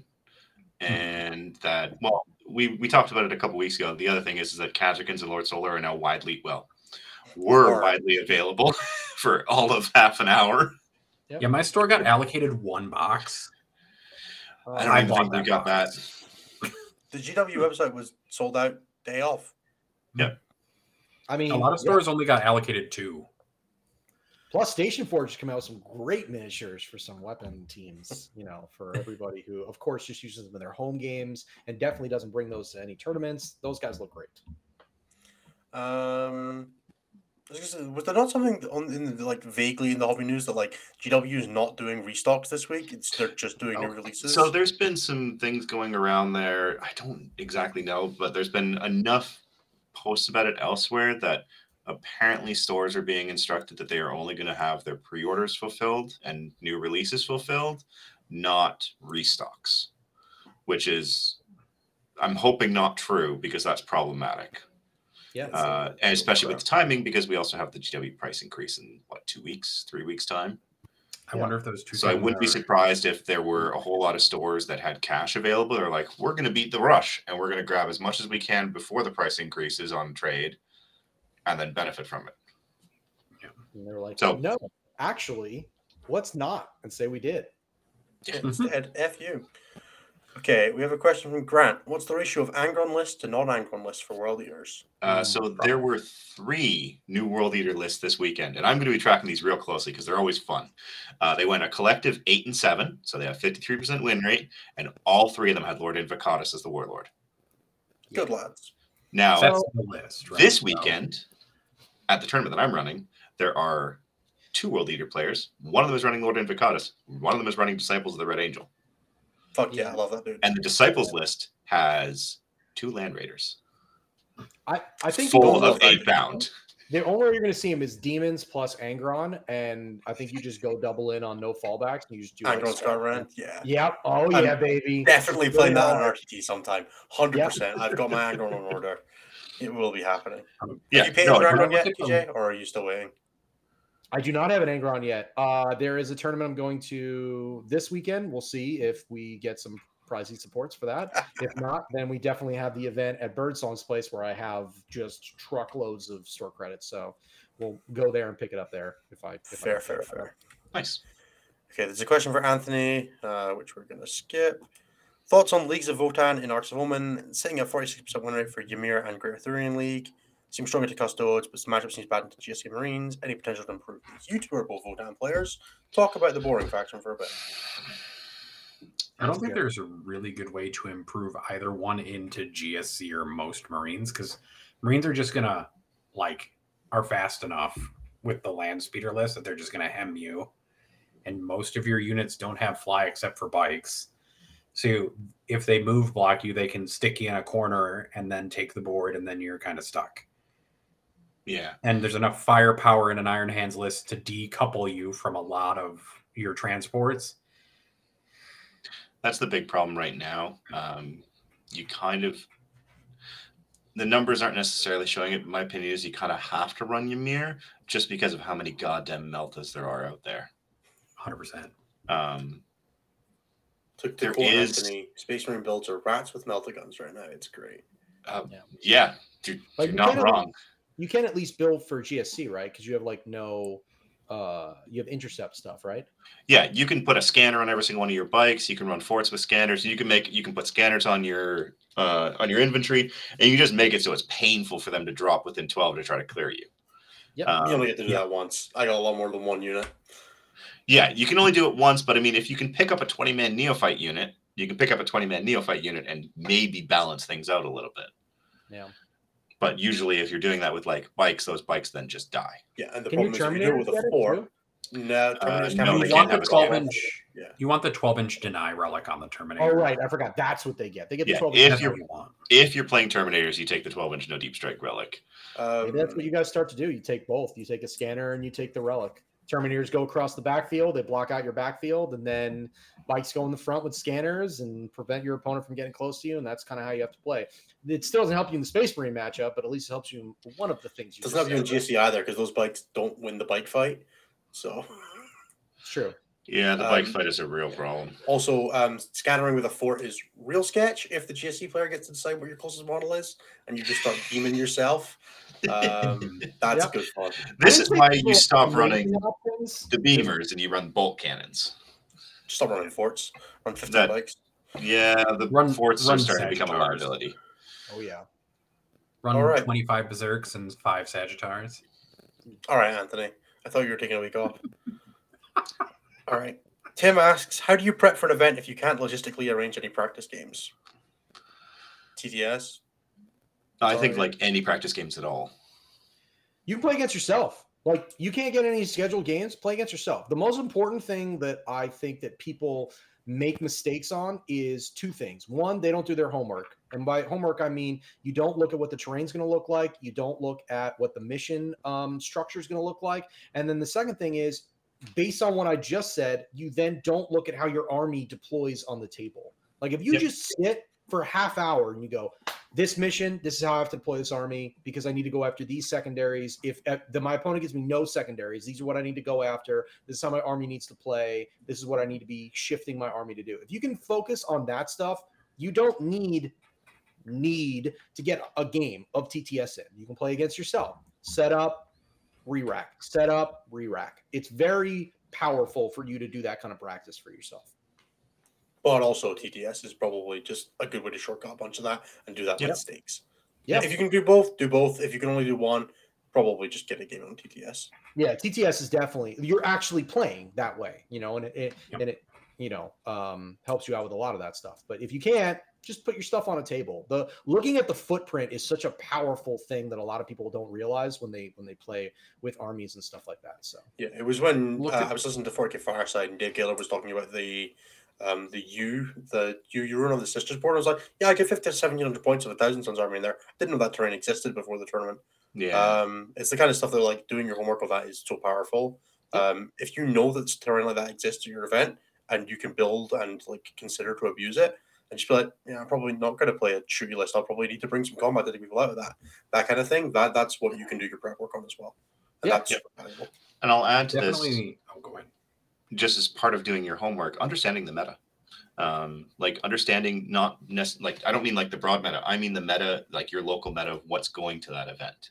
Get an idea of what is going to be showing up. Get an idea of, based on the terrain, what you expect you're going to have to play against. If you're playing on a heavier terrain set, you're probably not going to see as many shooting armies, and you're going to need to tech to deal with combat armies. If you're playing on Adepticon boards, you might have to tech to play against shooting armies. You're going to play Iron Hands 5 times. Enjoy. Yeah, you're going to play no terrain all 5 of your games. You better have some way to deal with that. Like playing Iron Hands. I'll shout out friend of the show, Seth. Damn it, Dan. Who put together a really good video on his biggest and the best general series that he's doing on his YouTube channel. Link. Where he actually went through and walked through how to use the dashboard as an example of, and also Goonhammer stats on how to go through and evaluate what's currently doing well and what is working or not working for certain armies. Yeah. What are your challenging matchups? What are things that you need to worry about? Where does your army particularly struggle in? And then you can then take that back to your group of friends and be like, I need to tech for this. How do I do that? Yeah. All those things you can do without ever having played a practice game.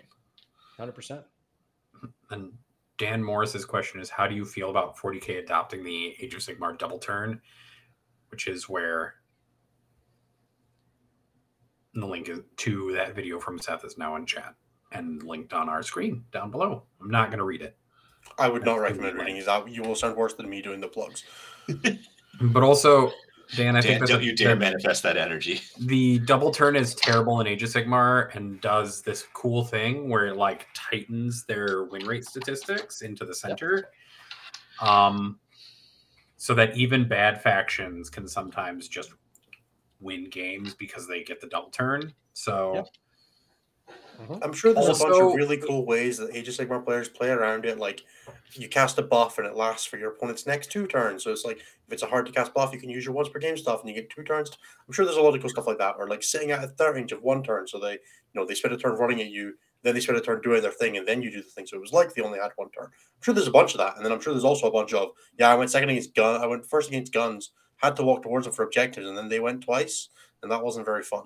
So like, there will be some cool aspects to it. There will be some negative aspects to it. I don't think in a game with as many guns as 40k, you can compellingly make the argument that would be a good thing. Yeah, Age of Sigmar has a lot less guns. It has a lot of mortal wounds in like the version, like in form of spells and stuff like that. But it has a lot less guns than 40k does, and so everything in 40k would just be bananas. Can you imagine an Iron Hands army getting 2 turns in a row with the? You don't need to. There's nothing in line of sight after the first one. What would I be doing with it? Well, you get to move a little bit more. Yeah. Can you imagine like Thousand Suns with like Magnets and a Lord of Change getting 2 turns in a row? He comes in on turn 3, nuke something, then he gets to move again, and then nuke a whole bunch of more shit. Like, it would be so ridiculous. By the time you finally get to deal with him, you're like, all right, so nothing can kill him. Awesome. Good. John says he's looking forward to the weekend, Jeremy, and also chucks us a bunch of money. Thank you, John. There's not a question here, though, so and then Kelsey asks, what are the win rates of the top players? I don't know off the top of my head, but I think Age of Sigmar still does a very good job having a healthy top player population, because ultimately, at the end of the day, skill will still matter in that game. I don't think that I don't want to like say that Age of Sigmar is not a skill-based game, because it very clearly is. Oh, so if you look at 40k, because we're real consistent at the top, like 80 plus. It's nuts. I don't know how Age of Sigmar does. Kelsey was pointing out that Magic the Gathering pros are like 56%. So they were wondering how for 40k. For 40k it is. So you can actually look at that stat. If you go to statjustcheck.com/CRS or /ELO, you will see our current internal ranking of players, but it also shows their win rate since February of 2022, since we started collecting data. In 28 player or 25 for us. 25 plus players and 5+ round events. So it doesn't include RTTs because things get really weird. And GT level events, so like big tournaments, you can assume that most people's win rates are significantly higher than this across all play or across all event play, because RTTs and team events are very good at bulking this up. But just to share a few numbers, Mike Porter, currently the number 2, who was number 3 in the world last year, is sitting at a 96.7 event win rate in tournament play. That's across 60 games. TJ Lanigan is sitting at an 85.4% win rate across 89 games at the GT level. I do play a lot. 87 for me with an 86.8% win rate. Hell yeah, dude. I'm way down there. I think I'm like at a 70 something. But even then, 74% win rate for myself. So even then, I consider myself a decent player and way higher than what you see in MTG. The biggest problem with it is that because we play so much fewer rounds, the Swiss pairing just doesn't kick in until round 3, round 4 at best, and then at the bigger events it can be much later. Whereas in MTG you're playing almost double and triple elimination. You can go 12-3 and still make top pro tour pretty reasonably. 12-2-1 guarantees it, I think, is usually the metric. So you get so much more leeway in those, and then that's also, you're talking about matches rather than games. Whereas 40k is, they're playing single elimination at the end of the day. We also play much longer games. Yeah, exactly. It's definitely I don't want to say it's a problem, but it's a quirk of the system that would be better if it didn't exist. It would be much better if we could play twice as many games in an hour and a half. Oh yeah. Because you would be much more self-correcting. We could play events where you have the top player drops 2 games when he goes 8-2 and wins a tournament. It's a much more interesting, and it's much better correcting for long-term skill. Yes, right. I mean, shit. You could just drop a game and be like, yeah, I'm still gonna make it in the top. AOS is just like that, where they're at LVO at the championships, they're like, oh yeah, I dropped a game, but I still made it in the top cut, and I still got to play after that, and still get to play a game. That never happened in 40k. Some of the 170-ish player 8-round tournaments, you can definitely I came third at Coventry with 7-1. There was only one guy who went undefeated, and Mike definitely could have dropped his last game and still won the event. I think it's partly a problem of just population in 40k. Our events are too big. I don't think the event size that we play is healthy. Like LVO should just have one more round than it does. It should just have one more round than the minimum number of players.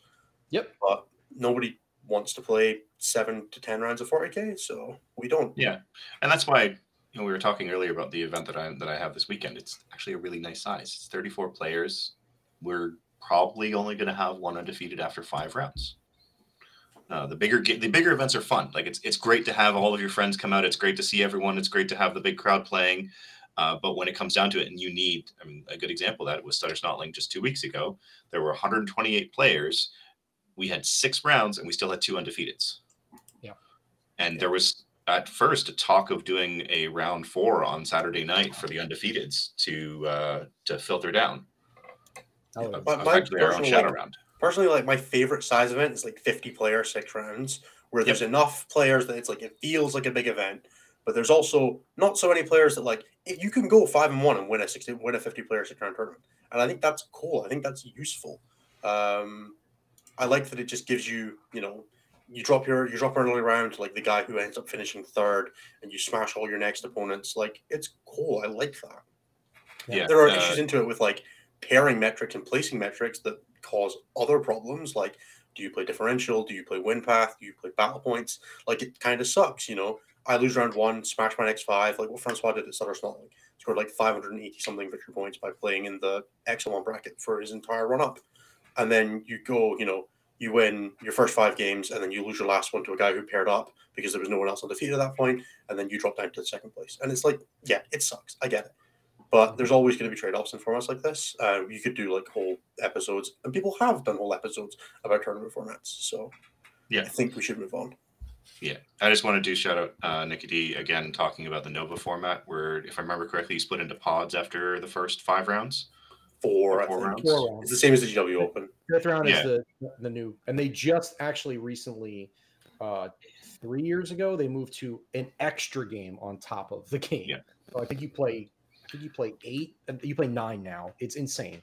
I don't love the idea of cutting after like 4 rounds into pods. It just kind of feels a little early, but the idea of cutting into pods at some point is not a bad way of going about it. I like the way LGT does it is they do top of every like and 1 bracket. So like, however many people, like the top player with 4 wins, top player with 3 wins, you get a prize.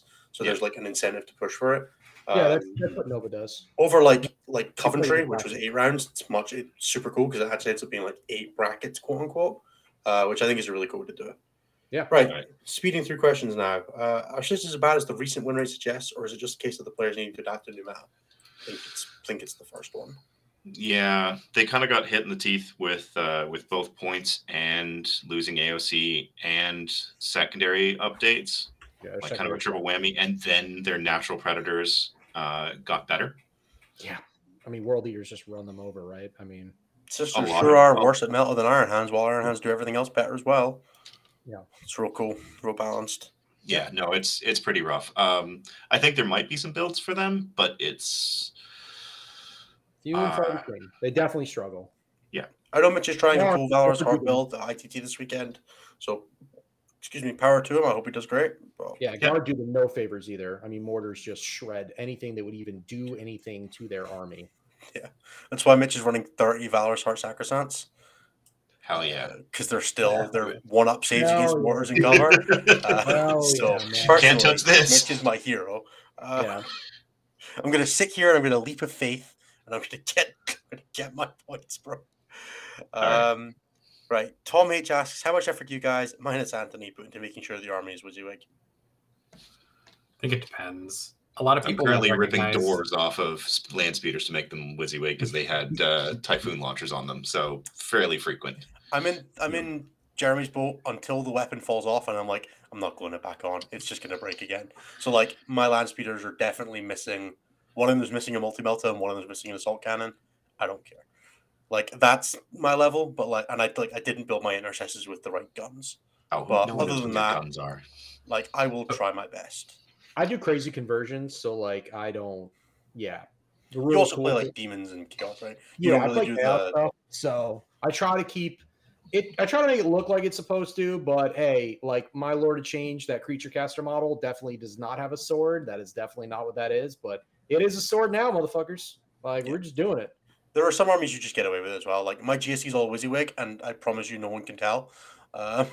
Yeah, nobody cares about demons. They're like, yeah, that looks like a Lord of Change. That's cool. Yeah, same with my Nids. Like all of my guys do not have adrenal glands. They definitely all had adrenal glands. Like WYSIWYG only matters if you're playing Knights or Imperium or Space Marines. Really, I honestly think that WYSIWYG only is important if your opponent is doing something shitty.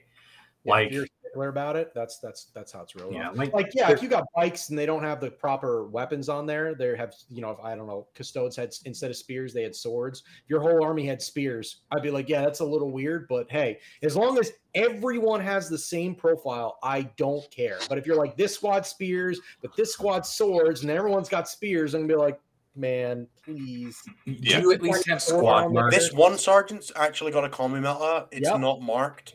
He's in whichever rhino's closest to you this turn. If your army is WYSIWYG, you need a way to mark out shit that's weird. That's just the rule. Like, if your opponent is stops when by confusion your stops, shit, if I can tell what's going on, I don't give a shit what your guys are armed with.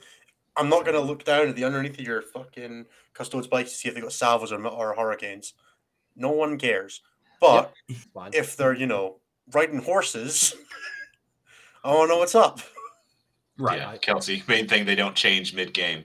That combi melter was actually a combi plasma. Yeah, sorry about that. I actually misread my list in game 4. Sorry.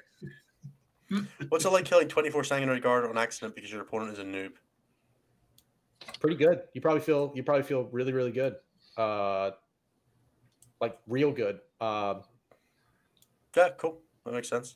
Yeah. I'm not going to ask what the context behind that is because I feel like it's better as a hanging question. But what is your favorite Black Templar murder story? I don't know any of these. Poor Franklin. Okay, cool. My favorite Black Templar murder story, the first time I played Brian, I used Devout Push 10 times that game. That was great. Mine is probably when I played I played Austin Wingfield when he had just won a major with his Black Templars, and I played with my Thousand Sons, and he managed to lose the game with a Psyker army. I was like, oh, hell yeah. He had a Psyker in the army, bro. Mistake. He had, he's like, we were just talking about lists, and he's like, yeah, so I got this, and this, and this, and an Inquisitor. I'm like, I'm sorry, what'd you just say? And he was like, don't worry about it. I was like, you said Inquisitor, didn't you? You said a Psychic Inquisitor. So I got Wrath. Then I got to take, Sorcerer's Prowess. It was, and then Interrogate. So we got the dream team. I only won by like 2 points, but it was wild. I have played one game with the Black Templars army against Grey Knights, and I don't think I took damage in like 2 psychic phases because of Cenobites when they would give the 4 up. It was so much fun.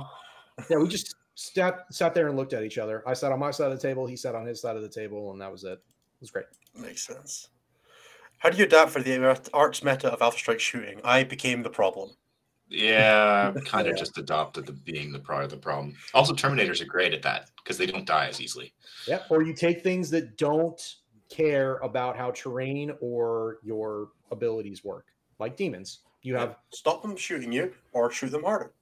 Yep, or just have a save no matter what happens to you. You didn't go first? Yep, that's fine. I got the same save anyway.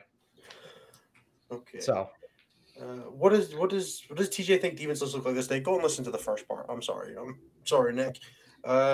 What's your greatest? And look at his list from 2 weeks ago and this upcoming weekend. Yeah, that's what Demon's list looks like right now. Go to 40kstats.goonhammer.com, click Chaos Daemons, and then find TJ Lanigan. You can also go in the Discord if you're in the Discord. I literally posted a Bellacore list, a Greater Demon list. So you can take that. There you go. We're holding this question's answer hostage, Nick. I'm sorry. What's your greatest fear? Like my greatest fear? All of you. I don't know. The question's very broad. That is a very broad question. And then the follow-up to that is, do you worry we'll now weaponize it against you? Which makes me think that we shouldn't answer this one. Yeah, yes. Pass. It's you now, Preston, actually. And what's your favorite way to have eggs? I like I like This is thousand the year same eggs. question, Those by are the way. great. Okay. All right. Yeah. Yeah, we're just not. What are answering your these favorite questions. eggs, TJ? Oh. Oh. Okay. Over easy, of course. There you go. Scrambled. I like I the like chaos, thousand year eggs. right? So I like maybe it being cooked on the, maybe it not being cooked on the top, cooked on the bottom. Who knows, man? It's chaos, baby. cooked still in the shell in the microwave. Oh, please, please, don't. bro. Oh, too far. Sorry. All right. What do you think about the state of the faction for Thousand Sons? Rough. Run 20 Like, Terminators, hope for the real rough. best is kind of what I got for you. It's pretty 20? funny. I'm thinking like 30, man. Like just, hey, well, I'm gonna stand over here, you stand over there. If you come near me, I got something that's gonna do something to you. But other than that, I think you go for you play in a 20-0 meta, you play in the differential scoring meta, and you just try to score your points. That's it. You go for I think they're fine. They're not going to world beat, but you'll go 3-2 with Terminators. oh yeah, 100%. When I say something's not in a good spot, that means you're going below the 2 losses out of tournament. So 3-2, 4-2. You're going to lose to guard, or you're going to lose to Warriors, or you're going to lose some Iron Hands. Like you'll lose to all the top meta. That's when I think something's in a bad spot. When I say stuff like that, that's what I mean. Well, when we say bad spot, what we mostly mean is not able to consistently and competitively win big tournaments. You'll win GTs with Thousand Sons if you're a good Thousand Sons player. Don't worry about 100%. that. We're definitely like the meta has a very like the bigger the tournament, the more the meta matters is ultimately the end of it. A little events like your Iron Hands player might just not be good. Like it will happen. What would you play for them just now? Is the 20 to 30 Terminators? Do you think 30? 30 is probably a lot. It's probably 20 Terminators, and then you take the Flamers out of the list that you currently had, and you take Screamers, and you do like behind enemy lines and stuff like that. Or you can go for like some more shooting from like Brigands or whatever if you want to go that You can try that too. I just think that like scoring is good. Well, if you put those out, then they get lit up, and then that we're back to square number one. So at least the Screamers give you some annoyance, and they score you points. So yeah, and it gives you access to the double cast. Yeah, and you get both the damage spells. That's really good. So yeah. Cliff asked, "Got a big boy time demon?" Cliff, we've answered this. Come on, man. Get with the program when you asked this question over 12 hours ago. Tyrannus versus Freeblade Lance for Imperial Knights. I like Tyrannus right now. I think it does a good thing in the current meta where there's a bunch of single phase armies that you can just like stand back up a big knight against and be like, okay, now you have a problem. Yep. Yeah. No, I'd agree. Yep. The Freeblade Lance list and the numbers kind of bear out. The Freeblade Lance list does fairly well, but there are some things where it can just run into a bad matchup and be like, oh, I'm gone. My one big boy that's keeping the army alive someone got an angle on it and it just made it disappear. Generally really like being Mechanicus across the board for like the top bracket stratagem, the 5 of Film Pain stratagem. And you can still Hunter or Beast your Halverins and be fine with it. Like you don't lose damage output side of things. Well, Freeblades, they suffer from morale, right? Like you have to roll their morale test every turn. So I think that was the old book. No, that's okay. I was going to say because like because the current Freeblade list is like it's pretty good, but the gist of it revolves around having a Paladin and Errant. I say Errant now. I used to be on the Paladin boat that hands out a permanent 4-up buff and -1 damage to the little boys, and you have like 10 little boys running around that just score for you. But that guy's going to die in most matchups. If you're on bad terrain, if you're on GW boards, Depticon boards, a lot of ITC boards, a lot of SLG boards. Yeah, if you're on UKTC, Freeblade Lance gets a bit better. WTC, it's kind of side grady because those big L's can guard you, but not always. It kind of depends on board. Strike and Shield is a very interesting build. I think Freeblade Lance in teams might still have play, but but if you're playing into a guns meta, the Tyrannus build just brings better guns. Yeah, definitely. Yeah, getting Knight of Mars to change a dice to a 6 with your Errant is just like wipe squads. It's great. So much fun. You want to get rid of a Russ? It's gone. Promise. Also, Mysterious Guardians is cool, and more people should run that. But other than that, yeah, being able to turn one basically outflank knights onto your board is real hilarious. We're gonna ask just TJ this next question because I feel like our 3 answers are going to be tinged with protectiveness. TJ, what's your thoughts on the chaotic positive nature of the Stat Check Discord? I haven't had any issues with it. It's been pretty nice. People are generally okay. There's like a cult in there, but that's okay. I'm a chaos guy, so I don't mind cults, but there's definitely a cult in there. Yeah, I mean, it's pretty good. I just recently joined it, so I've had no complaints yet. There are at least 2 cults in our Discord. There's At also least a 2. shout out for Miniature Opportunity Golf, which is a thing that's encouraging us to sell unwanted and paint wanted models, which is we're currently at minus 400, which means we've painted and sold 400 more models than we bought it since it started, which is a good sign, guys. Well done. Wow. Okay. TJ, Anthony says you're an amazing cook. What's your favorite meal that you like to cook for yourself and others? I like to bake. It's probably better than cooking. So cookies is probably like my favorite thing to bake. So chocolate chip, white chip cookies are like my jam, or chocolate chip and peanut butter chips are really, really good. So I made those for Anthony. TJ for cookies next time we see him. Yeah, I made them for Anthony and the group when we did our playtest weekend. So if you guys are ever invited to a playtest weekend where we're doing a whole bunch of practice games, they'll be there. So you just got to get in. TJ, what's your favorite One Piece arc? Ooh, man, that is rough. Wano is really good. Also, like Wano is new. He has new gear in Wano, so like that's really, really strong. Whole Cake Island was pretty great though. Like that was a pretty good one as well. Yeah, and Terror Bark was, or the Terror one is really good too. That's the where he gets. TJ's a massive weeb. It's great. Oh yeah, dude, it's yeah. Unabashedly so. Yeah, I don't. Yeah, TJ's got a Scarbrand body pillow. That's all you need to know. Now I just want to know what TJ's watching right now for this season. Everything. I just we're watching My Hero Academia right now. We just we're trying to get through that right now. That shit is the new season. Season 6 is dark as hell. It is wild. Like if you were casually picking that show up and then you watch like the first 5 and like first month and then you get to the 6th season, you're like, what happened? Like who hurt you from this season to this? Like main characters are dying, people are like losing limbs and shit. Like it's wild, man. So, but yeah. All right. What's holding GK back? The secondaries look good. Is it the player base? Too many experienced players? Is there a deadly flaw in this designer matchup? Everybody's building to beat Space Marines right now, and Space Marines die when they're not good Space Marines. They're just Space Marines. The actual Marine bodies are not good in Space Marines, and Grey Knights have the best Marine bodies, but they're still Marine bodies. Yeah, I mean that's instant. Like that's literally what it is at the end of the day. You're a Space Marine army. You obey by how Space Marines are currently functioning in the meta. And they're not all the way at the top. They're somewhere in the middle. So that's where your Grey Knights are going to be a little below that because they're still not Space Marines at the end of the day. Space Marines are definitely like at least partially a glass hammer army right now, right? Because they're fast and quick and hit hard, but they die like immediately. Yeah, except for Terminators. At the end of the day, your Grey Knights, you shoot bolters. Like your guns have no AP. You have damage 2 or damage 3 if you get lucky. That's it. Like that's okay, cool. You're also very much beholden to your psychic powers, which in certain matchups is just a nightmare. I don't know, like when you run a squad of fiends up there and you make them -2 and they fail every spell for the entire phase, something like that probably not help you out. GK have difficult to cast powers that they super crunch on.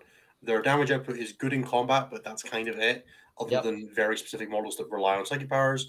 They have fine secondaries, but not great secondaries in a meta where the best armies have great secondaries or have such powerful armies they don't care, and they're not that. That's the only problem. And then they're also, if you make a mistake with Grey Knights, you will just lose because there aren't recovery mechanics. You don't have ways to get back into the game. Once you're not holding 3 objectives anymore, you're not getting points for, you're probably taking banners, you're probably taking Purifying Ritual. Once you're not on 3 objectives anymore, you're not getting points on those. So if this game slips away from you, there is no recovery mechanism. There's no way to get back into it. And I think that's just part of the problem. Yep. Next, Typhus has asked us to read this question just to make Pumbaa aware that he has no sway over army picks for Alpine. That's it. That's the question. I agree. Pumbaa, you are captaining, though, so please could you organize everything? That would be great. Ethan asks, does the amount of indirect fire from the new Marines concern you? Seems like a lot of output, especially since they're really good with the air hands. I need to see points, and I need to see like how a few other things work, like signums, what squad sizes they come in. Like we don't have all the information yet. They could be very good. They We'll definitely see on could be. Saturday when all the Or they previews go could up. be a Hammerfall bunker where everyone was talking how crazy these things were, and where are the Hammerfall bunkers? I've ordered 10. I think I'll stop at 10 unless they end up being nuts. But they seem like a thing that could be cool to have. I hope they can go in impulsors. I think that would be a cool option for Iron Hands in a more sane meta. It's cool to have some Primaris shooting options that are actually shooting options instead of Hellblasters. Yeah. And in like 2 editions, when they get like strength 9 and D6 plus 6 damage and 3 shots on their guns, we'll all be glad to have them. Joel says, TJ, if a Harlequin player appears into this weekend at Winter Ruin, any tips for them? Harlequin player. Oh man. Pucker up. Yeah, that's such a rough matchup. That bird just like makes you cry on the inside because like the gateway just picks up entire squads. Just play the mission, bro. Yeah. Try to go after the stuff you can go after. You got a Slanesh strat. I would recommend keeping CP for it. Try to use it as often as possible. And if all else fails, just go after the bird. Just send your whole army into the bird. I'm sure nothing bad will happen to you. You'll be fine. Kill the scoring, play the mission, hope for the best, hope it's a good mission for you. Yeah. And hope you're better than TJ or get him drunk. Like those things. 100%. Those are all options. Yeah. And finally, Chris asks, TJ, does pineapple belong on pizza? Absolutely not. Get the fuck out of here. Like, come on. Now,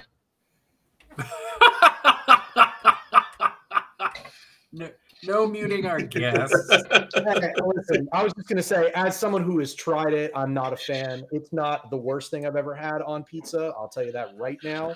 What is? Broccoli. Fuck that shit. Broccoli is pizza. Yeah, it's gross, man. But, you know, Chris, we got pineapple doesn't belong on pizza, and retroactively, I'm removing you from Team Scotland for thinking it might. I'm sorry you had to find out this way. Also, my mom can't watch Nara this weekend anymore. It gives you a nice. It's like Where's a how you tried punishment? it. Like it's like a sweet and it's like a sweet and sour. So it's not like, oh my god, this is the worst thing I've ever had, but it's definitely not my normal, what I would normally put on pizza. That would not be a thing. I had chorizo on my pizza tonight. I think I was fine with just leaving it there. I'm just gonna put a can of pineapples the next time we hang out. Whatever you eat, I'm making you pineapple pizza. Make pineapple cookies. I reckon you could ruin someone's day with those. Oh man, I don't. That's so wet. That's Actually, such a wet I'll ingredient. put pineapple cubes. That's what it'll be. No, candied pineapple cookies. Oh, I could do that. Yeah, that's definitely something I could do. There you go. All right, boys. Should we wrap it up? Yes. Yeah. TJ, thank you so much for being on the show this week. It's been an absolute pleasure having you. We will get this shared out to all the places. If you want to check out TJ, he is on Patreon at Lord of Chaos and also on Facebook. If you want to see all of his videos and all of his Chaos content, you want to hear even more from his dulcet tones. And the fact that he brought something that resembled culture in his dress to this show was very impressive. No one's ever worn a collar on the show before. And frankly, I think that I'm disappointed that you broke our streak a little bit. Sorry about that. But thanks for having me on. I really appreciate it. This was a blast. Thank you so much for being here. Thank you, Jeremy and Nathan, for going through all the stats and being wonderful sounding boards for us, as always. I'm going to shut up now and let everybody get away. If you could like to drop us a like, a comment, subscription, all that cool stuff, or check us out on Patreon at patreon.com/statcheck. We really appreciate it. And we will see you next week or on Thursday for X and 1. Bye-bye. For more shows like this, check out the Goonhammer Media Network. More info at media.goonhammer.net.